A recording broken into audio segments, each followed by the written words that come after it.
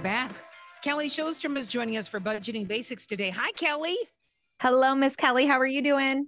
I'm doing well. I was not doing well last week when we had the show. That was no fun at all. I had some kind of virus, and it was not a fun experience. I can tell you that.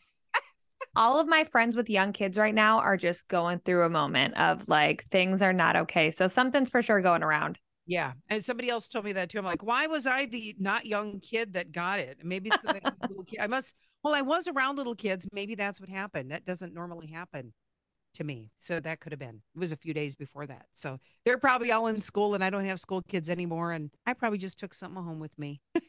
All right. We have things to talk about today. Hopefully you're still there. You kind of went quiet on me here for a second. Yeah, I'm still here, Kelly. I think we're talking about like an emergency fund, right? That's what we want to talk about. Emergency funds are important to have. Yes. And so I think, Kelly, you and I have talked about emergency funds before, but I found this article on Insider, businessinsider.com, and they talk about building up an emergency fund and why it's especially right now important before a potential, I'm going to say a big word, potential here, recession next year in 2023. And I think just also with the past with COVID, like everyone learning, like I did not have enough money saved up. And so how can we actually start to use the emergency fund lessons that you and I talk about to prepare for next year in case something does happen? Okay. So do you want to explain what that emergency fund is and how you fund it first? Yeah, I would love to. And so an emergency fund is just an amount of money that you have set aside for an emergency. And so your 6-month car premium is not an emergency, for example. That's something that we know is going to happen. Your mortgage is not an emergency. Some might even argue, Kelly, that you getting a flat tire and having to buy a new tire is also not an emergency because, you know, we talk about sinking funds also. We're setting small amounts of money aside every single month to kind of build up a balance in certain categories in our life. And our car loan, for example, is one of those where we know something, or our car, we know Yeah. something is going to happen. And so setting money aside to make sure we have that car. But of course, if you have the emergency fund, we digress. You can use it. But so an emergency fund is just that money that we have that we do not touch, but it is also liquid, Kelly. And what I mean by that, it is accessible. It is money that you can get to in the event of an emergency. It's not sitting in stocks and bonds. You don't have to call 6 people with a secret passcode to release it in a week from now. It's just money set aside in a potentially a high yield savings account for those emergency funds. And the experts do recommend that you have 3 to 6 months worth of expenses set aside in that fund. I know that's like shocking to some people and even still for me, I'm like, wow, I don't know how I can ever get to that point, but I know that I'm good as far as my credit goes, that part's good. So now it's trying to work on how to get that job done. Exactly. And if you think about it, Kelly, like the average American has quite a bit of debt, even if it's not quote unquote bad debt, it's just car loans and maybe some student loans, and maybe they have a personal loan on a boat that they bought or a kitchen renovation, whatever it is. All of those monthly payments that you currently are paying, imagine if you didn't have debt. That would be the money that you're using to fund this emergency fund. And so we're not asking you to come up with money out of thin air. This is money that you kind of already have, but currently it's just going towards debt. And so we're here every week to reframe our thinking. It doesn't mean that debt is bad, but the quicker that we can get rid of our debt, no matter how low the interest rate is, people, the quicker that we can get rid of that debt, the quicker we free up some of our paycheck, the cash that we can have, to actually go towards things like having a solid emergency fund. I love that. I love that. And it makes it feel more doable, right? Because these loans hopefully are temporary for people. Some of them don't have to last forever. If you pay ahead, get it, don't do those minimum monthly payments.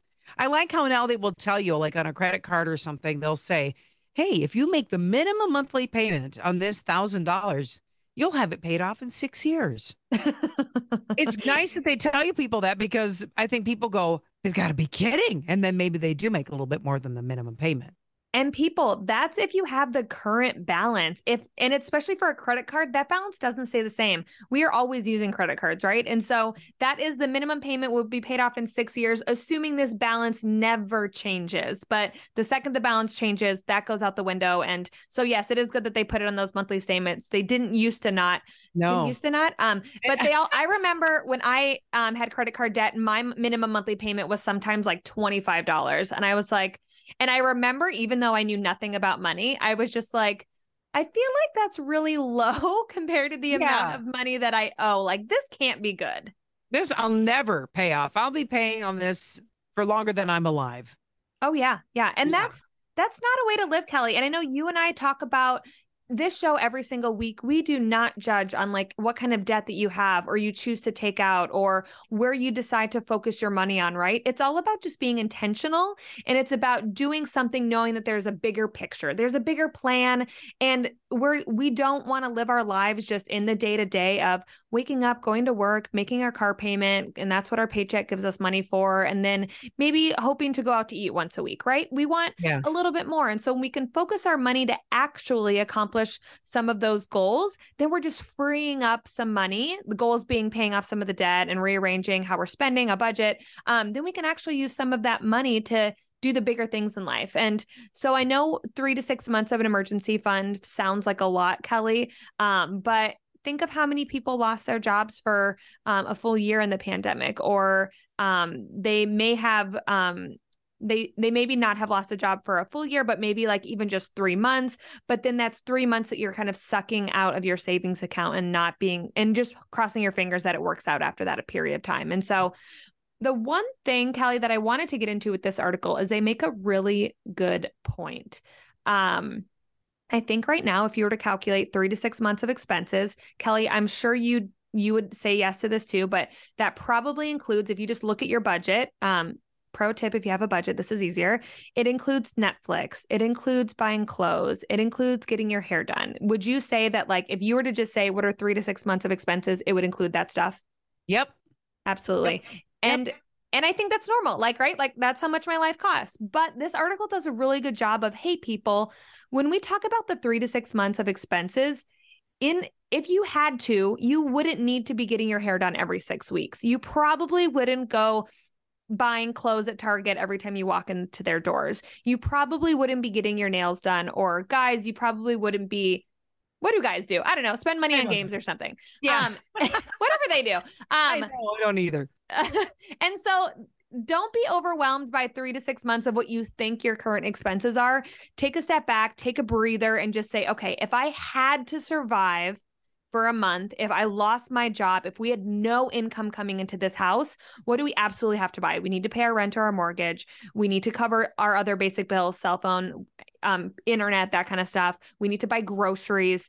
We need to put gas in the car. And so those are the items that you're really trying to add up to figure out that 3 to 6 months. And then I think once you get that number, you'll realize it's a little bit more doable. Yep, I totally agree. And I have cut back on so many of those little trivial things that you're talking about. It puts so much money back in your pocket you don't even realize it. Oh yeah, exactly. These trips, you really I actually looked today because Starbucks menu came out today, their holiday menu. And I was thinking, if I made this, iced latte at home and spent $119 on one of those espresso machines, how much money would I actually save in a year if I was that person that had to have that $7 fancy cup of coffee every single day I went to work?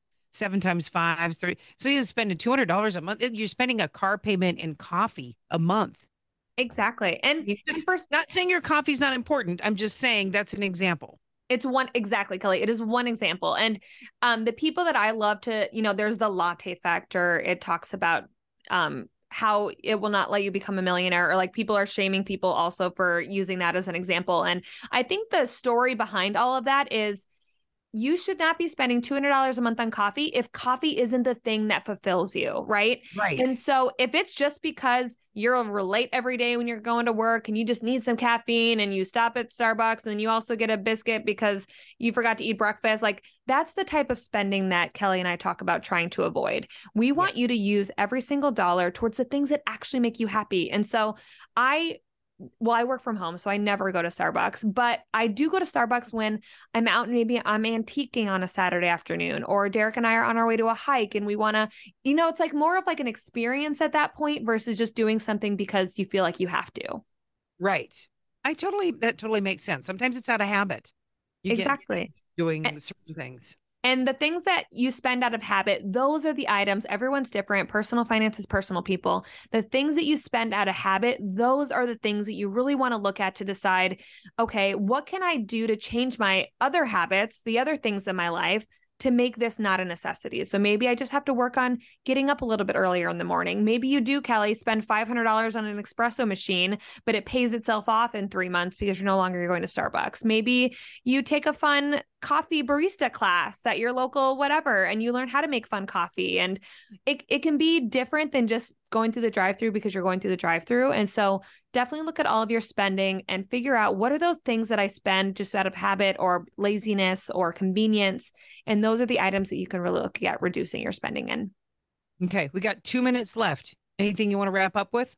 So I just want to tell people, if you don't know what those items are that you're like, where do I spend out of convenience? Or you maybe think you have an idea, stop right now if you think you have an idea, because you probably have no idea. And it's not because you're bad at money and I'm shaming you. It's because we're not taught this and we don't know, we don't have the tools to actually learn how to analyze our spending in a way that does it align with our goals. And so kellysjostrom.com, there's a freebie library on there, and it includes the 90-day expense tracker, all free tools, people. Just enter in your email address so that I know where to send it to. Click yes, this is me, and then you have access to all the free tools that we give out, that Kelly and I talk about every week. And the 90-day expense tracker will actually let you figure out, where the heck does all of my money go? What are all the categories that I'm spending a surprising amount of money on, that I don't need to be? And that'll give you easy wins. You then use that money to start funding your emergency fund, use that money to start paying down your debt, and then you'll start to see